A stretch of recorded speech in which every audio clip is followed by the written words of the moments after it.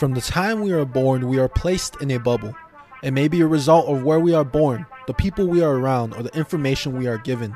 Our mission here on the Sports is a Job podcast is to pop the bubble and help everyone realize they control their own path. We will interview people working in sports to share their story and provide our take on sport industry topics.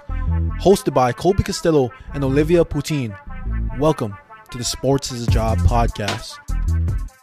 Do you have a passion that you just can't stop talking about and you would love to share with others?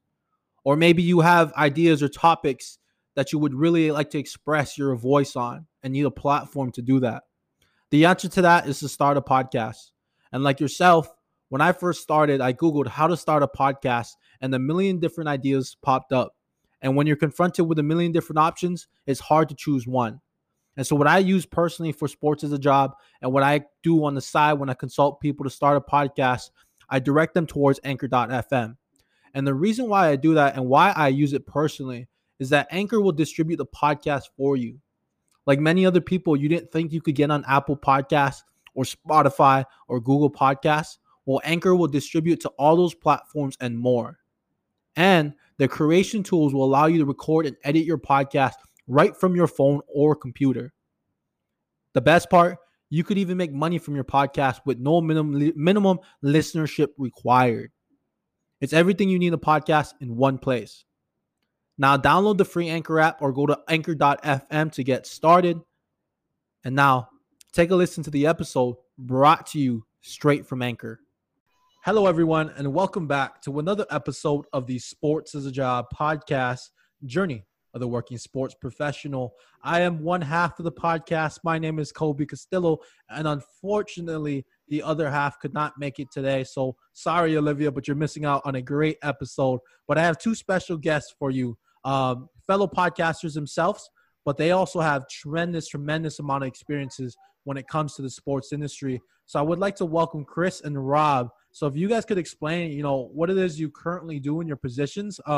If you want to go first, and then Chris, you can follow up after that. Yeah, no problem. First and foremost, Colby, thank you very much for having us. This is a lot of fun to do. It's nice to be on the other side occasionally, and but it's been great. So yeah, my role is I'm the senior vice president of sales and marketing for the Pawtucket Red Sox, soon to be the Worcester Red Sox, and the AAA affiliate of the Boston Red Sox. And, my role is to basically oversee everything that has a dollar associated to it. So I'm really focused on corporate partnership sales, ticket sales, merchandise, special events, concessions even, and just trying to figure out a way to maximize the dollars that are coming into the Pawtucket Red Sox and to grow them any way that I can when it's not a pandemic. Yeah. Definitely. How about you, Chris? So I'm the director of sales at Fenway Sports Management. That is the marketing and partnership arm of Fenway Sports Group. Mm-hmm. So Fenway Sports Group owns the Red Sox, Liverpool, Nesson, Roush Fenway Racing. And within that, we also have representation on LeBron James, Uninterrupted, MGM Resorts, New York Red Bulls, Major League Baseball, the PGA, et cetera. So my job is to literally work across all the properties that we either own or represent to drive marketing partnership dollars, depending on the time of year, the interest of those partners, and really be kind of like the eyes and ears for those folks to come back to them with marketing solutions, leveraging the power of Fenway Sports Group. So we're in a unique situation where we're not just selling Red Sox, we're selling global opportunities with LeBron and Liverpool. Different demographic, obviously, with NASCAR and such. So yeah, no, we're very fortunate to have a very robust portfolio that we take advantage of to have partners in all different shapes and sizes. And the one interesting about both you guys is that, when it comes to your experience in sports, you guys worked with minor league baseball, football, DraftKings. Your guys' paths are all different in all different areas. So I want to go back to, what was your first taste of the sports industry? And then is there a particular moment that maybe you guys can remember that you were like, yeah, I want to work in sports from now on? I don't think I've ever imagined doing anything else. I don't know. I was like, I think my first taste of working in sports was probably working in an event at Springfield College. That was probably it. But I think where I said like, yeah, this is for me, was I remember getting a super like, this is awesome. I sold a group ticket package in Battle Creek, Michigan. Chris is going to laugh, of course. For $1,000 for 1,000 tickets. So $1 a ticket to this Union, Michigan Little League. So why that was so exciting to me is not the $1,000 or the 1,000, but it was 1,000 tickets to Union, Michigan. There was 930 people as their total. I'm missing my word. Their whole population was 930, and I sold them 1,000 tickets. So I was more pumped that I sold them more tickets than they had people in the whole city. How does that work? How does that work? This is how we end up down rabbit holes with me and Rob. I don't even want to go there. We're just going to skip right over Union, Michigan. We're going to skip right over 1,000 tickets, and the population at the times, 2005, was like 930. I remember it like vividly. So you guys must have double charged somebody. I don't care. Check cleared, and I was making my like 5% commission or something. But it was on dollar tickets, craziness. But anyway, that's when I was like, yeah, this sales thing's fun. And I told everyone, I was like, I sold more tickets than they have people in the town. That's definitely an interesting story. And I'm sure everybody gets the same reaction when you say that you sold more tickets to a town than they have people. How about you, Chris? How did I keep surprising Chris with these. I can't. I'm gonna just pretend that never happened. We'll move on. We'll save that till next week. So I was young, right? Figuring out what I was going to do with my life in terms of going to college and what I was going to major in. And when I was looking through all those different opportunities, and I was like, wait a minute, you're telling me I can go to school and major in sports? I was like, what is this about? So UMass Amherst, I grew up in New Jersey, but UMass Amherst had a sports management program, and I told my parents I was going to go do this. And they're like, what are you talking about? Like, you're not going to school to major in sports management. What the hell are you going to do with that degree? But I went for it, and I did it, and it's clearly all worked out. So they still say to this day, we can't believe it all worked out as well as it did, because they still were like, what are you going to do? But I remember going even to my first class, and they tried to scare the hell out of you and tell you, like, this is what this is about to be, and this is the path you're about to go down. If you want to get out now, here's time to leave. And I was like, no, I'm all in. And like Rob mentioned, my first exposure would definitely be when I was on campus getting involved with some of the athletic departments and so forth. But my first job when I graduated was with the New York Giants. So I got what you'd call extremely lucky to be able to go back home and work for the team I grew up rooting for. I tell everyone they drafted Eli and me the same year. He got the big bonus check, so he's retired, and now I'm still going. So he got the better end of the deal. But I loved it. I had a really cool job. I was in community relations. I didn't know anything about community relations until I got in that role. And it's still, I think it laid the foundation for how I view our industry from this day forth, because I saw the power of sports and the ability that we have to give back and make change for the better of society. Yeah, and the one thing you talked about right there is how your parents were like, no, you're not going to get into the sports. Like, what's the sports industry? Like that kind of thing. Now, do you think the landscape of the sports industry for the college student entering the industry when they graduate, has it gotten a lot better, or is it viewed a lot better compared to when you guys were entering it? Yes. So it's evolved. I'd say it's completely different than it was 15 to 16 years ago. I think we had much smaller organizations and front offices. People would do a little bit more outside of like what their typical day-to-day is. It's become way more specialized and it's grown. The different number of leagues and teams has grown as well, right? So like esports didn't exist. UFC was barely around. MLS had like a couple teams. So the world of sports is exponentially exploded on a global scale. I mean, you couldn't really watch EPL games in the United States. Now you can on a Saturday morning. So yeah, no, the world has definitely evolved. The sports management departments in terms of colleges has also exponentially grown. Like there used to only be a handful of schools. They're now everywhere. So I don't think people or parents will have the same type of reaction. I don't think the entry level has changed as much. And Rob might agree, is like, you're still not going to make a lot of money. You're still going to be working a lot of hours. And you still have to go through that massive grind to get to where you eventually want to be. I don't think that's changed. But I do think the advice of just get your foot in the door is outdated. I agree with that. I think it's also broadened the spectrum of the people that are looking for sports now as a career, right? So analytics when we were coming out was never a word, right? Like it was Moneyball didn't exist, right? Yeah, right. It was not something that was prevalent. So I think it's expanded the universe of people. Is like, oh, I could take my math smarts and apply them to baseball, but 20 years ago, 15 years ago, probably wasn't the case. It was like, all right, you can talk, I don't know, go sell something, right? And then see where it goes from there. So yeah, I think it's definitely expanded, but just getting your foot in the door might not be the best way, though. In our opinions, and Chris and I talk about all the time, it is of your best to try and figure out and get the most expansive experiences as you can. Try and touch as many areas of the business before you go find out what you want to do for the rest of your life. And I think that's important that you guys bring that up, because you guys both have minor league baseball experiences. And one of the things when I look at, I'm 22 years old, so I work full-time now as assistant event management and intramural coordinator at a D2 school. But a lot of my peers and the people around my age, when they look at the sports industry, they overlook the minor league baseball. They overlook working at smaller schools. And one of the things that our professors tell us is to get your foot in the door by going through sales. And bad advice. Yeah, and that's one thing I wanted to talk about is what's your guys' view on that? Because a lot of people say get into sales. But if you're not good at sales, right, and you get into it, wouldn't the door close just as quick as it opened up for you? So what's your guys' view on that when they tell you get your foot in the door by getting into a sales position? Chris, you articulate this the best. Go ahead. I mean, this is my number one pet peeve of the whole entire industry, and also at this still the education level of this. That was definitely true 15, 20 years ago, because that was the only job that existed, and you had the ability to kind of like jump around.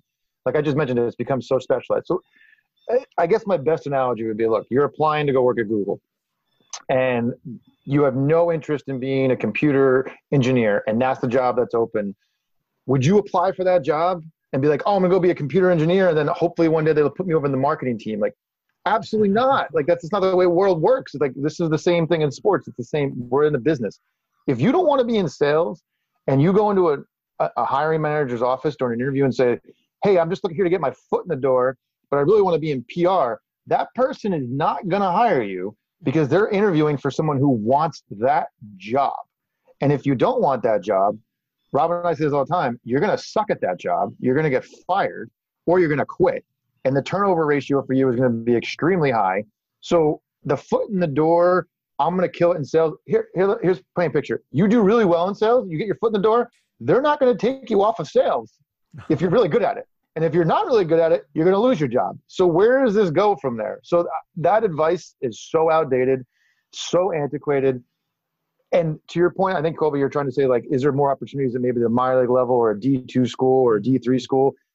Absolutely. Like, my executive vice president of sales, chief business officer, worked for the Lakewood Blue Claws, a single-A baseball team. He's now running the overall sales department of Fenway. I worked in minor league sports. There's other people in my office that worked in minor league sports. That made us more well-rounded, and we were able to do what we loved and what we were good at. Just getting your foot in the door and saying, hey, I have a job with the New York Yankees in ticket sales, and you have no interest in being in sales, where are you going with that? What's your next story to, like, your next interview? Hey, I'm really good at sales, but I want to be in PR. Well, what the hell have you done in PR? Well, nothing. I've sold a bunch of stuff. Well, you're not qualified. So that drives me nuts. It's my biggest pet peeve of the industry. It is the worst advice, I think, going for people.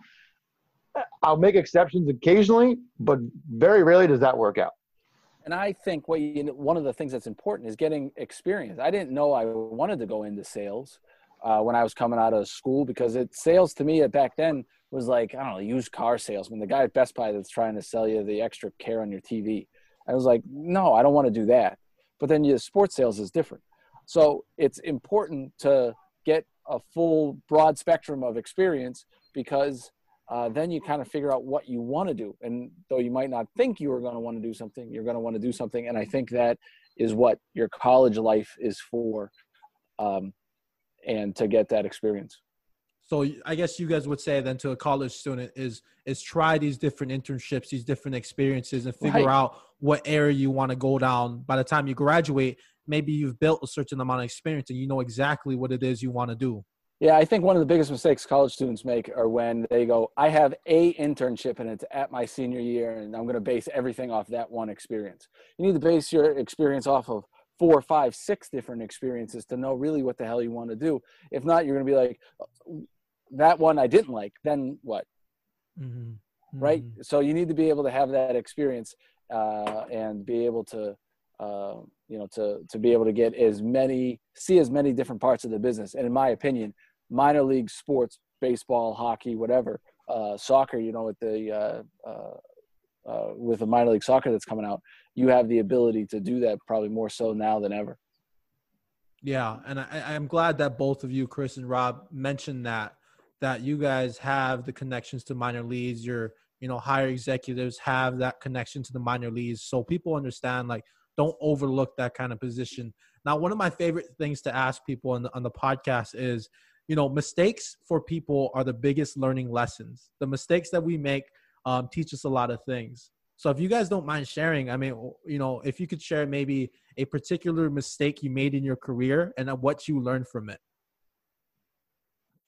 We might be here a while. You want to talk about today, or you want to talk about mistake? I don't know. Chris, do you have one off the top of your head? Let me think about it. Or do you need? Yeah, no, I think in a general sense, I always give this advice is don't chase the money. And I did once.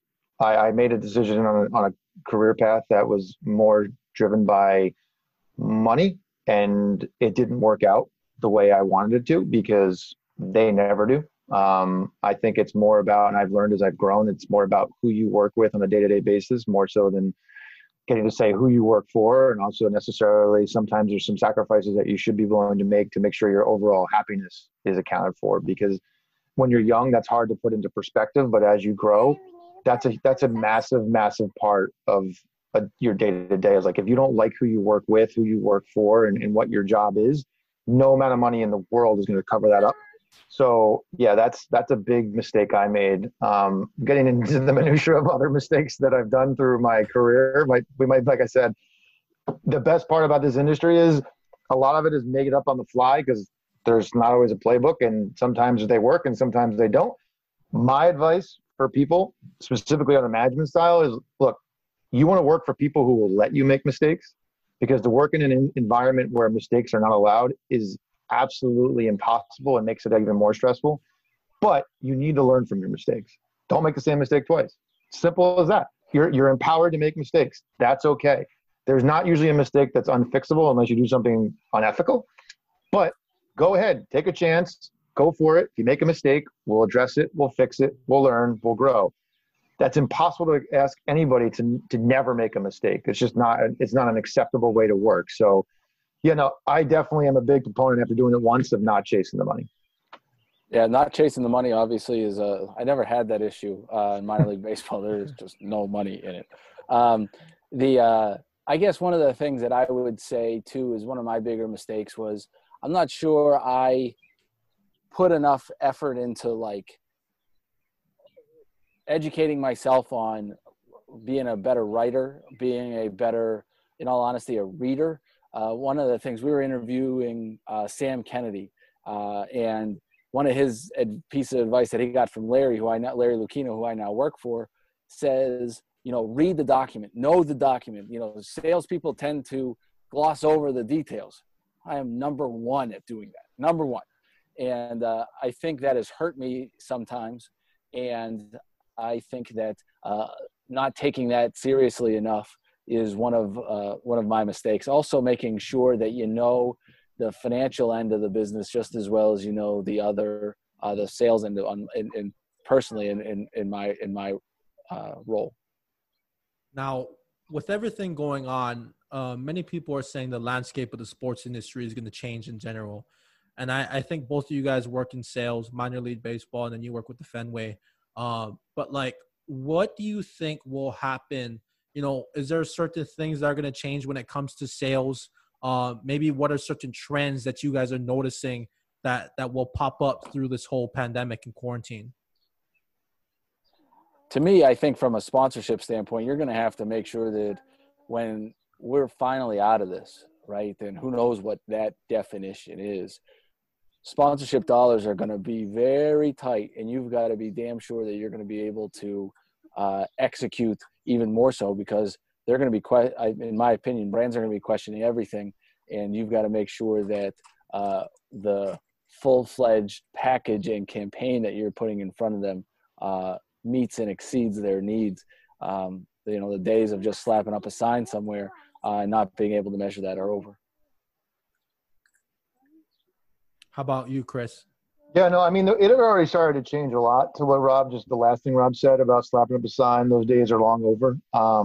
We've become, and this is where it gets ironic, is in our roles, a lot of people say they want to work in marketing when it comes to sports. I mean, we essentially are marketers, because what we do is we create marketing platforms that are much bigger than just the sign now, right? So we come up with all the creative ideas and concepts and activations that we put in a proposal that then we provide them as a marketing solution to the people buying them. So to Rob's point, like, there's become so much data analytics about what's the value of sponsorship. What am I really getting out of this? We had to work even harder to prove the worth. With this happening, this will be very similar to 07, 08. Brands are going to be very stingy and very tight with what they do, because they can't make a mistake, because they're going to have much smaller budgets. We're going to have to be buttoned up. I think a group like ourselves at Fenway will benefit a little bit better because of the quality of product that we are able to provide from the brands that we have. But it's going to be a big shift where we've pretty much had a good 10-year run where brands have been spending, and sports sponsorships have been growing and growing and growing. I think that's going to slow down for the next couple of years. I mean, that's just naturally what happens when something like this financially hits. So we're going to have to be much more agile, and also just kind of reset our expectations. Like what may have cost $1 million yesterday may cost $700,000 tomorrow. And that's just the nature of the business, because we have to be good partners, and if we don't adapt, we're going to be crushed. Mm-hmm. Mm-hmm. And that's the huge thing right there. You said is being able to adapt from the business standpoint, individual standpoint, just being able to adapt in general. Now I want to get into, because you guys are guests on the podcast, but Chris and Rob, you do have your own podcast of your own. If you could share with everybody, the name of the podcast, how it started, and what exactly you guys do on the podcast. Mm-hmm. Hold on one second. So the name of the podcast, started by Rob, is Front Office Features. Mm-hmm. We started it out with the thought of specifically this kind of what you're doing. You asked us the questions early on about advice and so forth. And Rob and I have been very generous with our time, I'd say, in terms of talking to college kids and young professionals who want to get into this business. And looking back on our careers, we realized we would have been very beneficial if we had someone who had been in the business as long as we've had now, 15, 16 years, providing the real truth and transparency to what goes on and how you can be successful, and some of the misconceptions that are out there, to better prepare those individuals to have conversations at either informational interviews or interviews themselves, because it's a hard industry to navigate, right? This isn't a typical industry. And Rob and I get, I think, sometimes even more satisfaction about having these conversations with folks and providing that guidance than we do out of closing sales. So it was kind of a natural fit for us to talk about it weekly, and also talk to other executives. So we've had some really big, powerful guests that we have, because of our relationships, provide their feedback and guidance and expertise. And it's just evolved into people who reach out to actually want to help us and do some social work for us. So it's been awesome from a networking perspective. It's been awesome from a satisfaction perspective of helping out folks. And we do it weekly. And Rob and I have a weekly conversation where we just discuss what happened in the past week, and then Rob's idiosyncrasies that come up every once in a while, which has just been an endless list of fun for us to talk about, and from a content perspective. And then we interview as many individuals as we can, and release those weekly as well. So we release about 2 a week. But sometimes during the pandemic, it's 3 a week, depending on what's happening. And then it's been like almost cathartic right now for him and I to kind of get together once a week, and just after the kids are in bed, talk about what we're dealing with, and have people reach out to us with texts and voicemails. And it's been fun. It's awesome. Yeah. And sorry I had to go, as you are doing this. It's a 3-year-old who's having a meltdown right now, but I appreciate the ability to deal with this. But yeah, the Front Office Features has just been so much fun to do. I think it's really expanded my network of people in the sports business world. Never in a million years did I talk to, a guy like Dan Lust, who's a sports law guy. Never would I have a chance. We just interviewed a guy who's a J.R. Raggio, who's an NFL agent. I mean, none of these things would have happened. And, being able to do that's been great. And I think, too, probably the thing I enjoy most is not the interviews per se, is the weekly ones with Chris. I mean, like, we just BS and talk, and it's just like having fun. I think a lot of people in the sports industry, besides having ridiculous Battle Creek stories about feral cats and such, have similar conversations in their office, and they just kind of want to have other conversations, hear similar conversations that they're having around the proverbial water cooler. It might be over Zoom now, but I think it's just what's going on and, BSing about it. Oh, definitely. And I think, I've been able to listen to a few episodes. You were on it. You left a voicemail. Yeah, you were great. I did. I had to. I was like, okay, they're putting the voicemail in there. I gotta put see if I can ask a question to these two, because like you said, I mean, I didn't imagine myself talking to individuals in the sports industry that have years of experience like Rob and Chris that you guys have, and even a bunch of the other guests that I have. I mean, whoever thought? I didn't think even a year ago that I would be able to have conversations with people and meet people like this. But it is one of those things, like you guys were saying. For me, I'm 22 years old. I just started in the sports industry, so it's difficult. Congratulations! Thank you. Thank you. This is great. Thank you. I appreciate it. But so it's difficult for me to really offer a lot of advice or say, hey, this is how you do it. But there's so many people out there that don't have the platform, that don't start a podcast like both of you do, that need to be able to tell their journey and share their experience. So I have to say thank you to both of you for doing what you guys are doing. And I want to make sure, so where can they find the podcast on social media and things like that? Search Front Office Features. You can find everything. We've got we're most active on Twitter, Instagram, and LinkedIn, I'd say. Growing following. If you just search Front Office Features, we're one of the ones that come up first when you get search on Apple Podcasts and Spotify and such. So it's been growing like crazy. I'm proud to say that in April, that podcast listening's down about 20% overall in the United States because no one's traveling, no one's on airplanes, no one's nothing. And we had our biggest month ever, even with overall podcast listening being down. So it was a good month, and 22 countries. To grow. We're in 22 countries now, which blows my mind that there's just 22 different countries listening to Front Office Features. That in 7 months, it doesn't make sense. But Colby, I mean, right back at you, buddy. Rob and I get asked this question all the time about what can I do, or what can I do during this pandemic, and I'm having a struggle or time to get into the business. Like the fact that you're 22 and you said, look, I can do this. I'm going to start up a podcast. I'm going to interview executives. You probably have built your network up to the level that you would never even imagine as a 22-year-old, right? Like how many people have you talked to?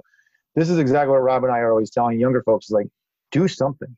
Like if you have a passion, just do something. Like the barrier to entry is so low right now to get off the ground and make a name for yourself and build your brand. It's exactly what you're doing. I mean, kudos to you, buddy, because like there's not many other people that are doing it at 22, and it doesn't matter if you have the experience or not. You're going to learn, you're going to grow, and you're going to have a talent that you'll be able to talk about. Like think about when you're in an interview and you sit down and you're talking to your next potential employer. You have a good story to tell. It's like, I did this beyond my other job. This is why I have more experience and I have all this different wealth of knowledge because this is what I do for on the side of the project. And now I'd much rather hear that. And now you've got connections with Chris and I. It's like, hey, I'm looking at this job or X, Y, and Z. What do you guys think? Or do you know anybody here or there? The answer might be, yeah. And now you've expanded your network. And now look what you're doing. You're one step ahead. And we always talk about separating yourself. You got a podcast, man. And I see you on Zoom. You've got much better microphones than Chris and I. Yeah, you do.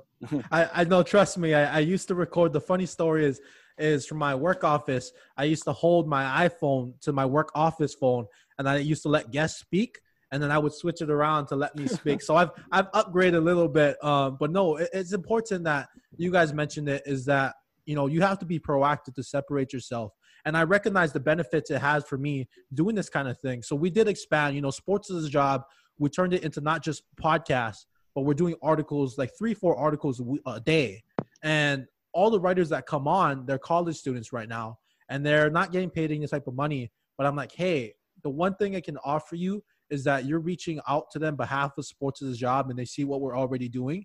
You'll be able to network with people you probably never had the chance to network with. So I definitely, I appreciate the kind words from both of you. Now, to end the podcast, the last thing is, what are you both looking towards or looking forward to getting back into once this pandemic ends and we start going back to normal? I'm interested in what the definition of normal is, and how that affects sports. I don't know. Like, I do not know the answer to that.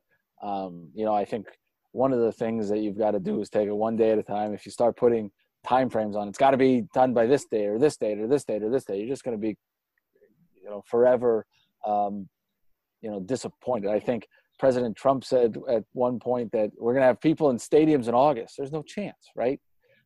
So as soon as I just think I'm most anxious to see what normal is, and then how we as a collective industry adjust to what that is, and then try and, provide the best experience to fans and monetize it the best way we can. Yeah, no, I agree. I think we've crossed the bridge of when and where quite often, and you see all the sports and the leagues struggling to figure this out and answer this question. It's not easy. You've got logistics and health and safety and concerns and money and economics at play. The new normal is going to look very different for a while, whenever that is. It's just the nature of what we're dealing with. And Rob and I have talked about this quite frequently, is sports are typically, and the reason we love working in sports is sports are typically the reason or the solution to people's problems to getting back to a normal, right? Whether it be marathon bombings or 9/11 or financial crises, sports plays a huge role in society in getting us back to what it feels like and escape our problems. Unfortunately, this time around, sports is kind of part of the problem, in a sense that we rely on mass gatherings. And until that's okay, it's going to be really hard. Like, TV will be fine and it'll be great and it'll be a nice escape, probably different than watching Netflix or Hulu every 5 minutes. But until we get to regather as a society at an event and go crazy because of a 3-pointer or a walk-off home run or a touchdown, that's when we'll feel normal again. And I think that's when you'll see sports play a huge role in getting us back there. It just may not be for a while. And to say when we know that'll be is disingenuous, because the smartest people in the country can't figure out how we can even go to a restaurant, let alone have 70,000 people in a football stadium. So we'll see. I mean, all we can preach to people is be patient, specifically ones looking to break into the business, stay the course. And this is ironic. It's going to open up a lot of opportunity for people to step in and fill some holes, because if this goes longer and longer and longer, a lot of people are going to have to make some tough life decisions and leave the business, which will leave opportunities for folks that are younger, such as yourself, to step in and fill those gaps. So as much as it sucks now, it's crazy. It's only been 2 months. It feels like 20 years. It's probably going to be a little bit longer and longer than we all hoped. But when it does come back, it's going to be epic, and it'll feel really good to be part of that, to be helping people get back to whatever the new normal is. And I think we saw kind of a glimpse this past week with the UFC that had the event, yesterday, and their other event on Saturday, what it looks like for as far as live sports and fighting in a stadium or arena without absolutely nobody. But Chris and Rob, I appreciate you guys taking the time out of your day to join me on the Sports is Job podcast. And everybody listening out there, thank you for your time as always. And as we always say, we are all on our own individual journeys, but you are not alone.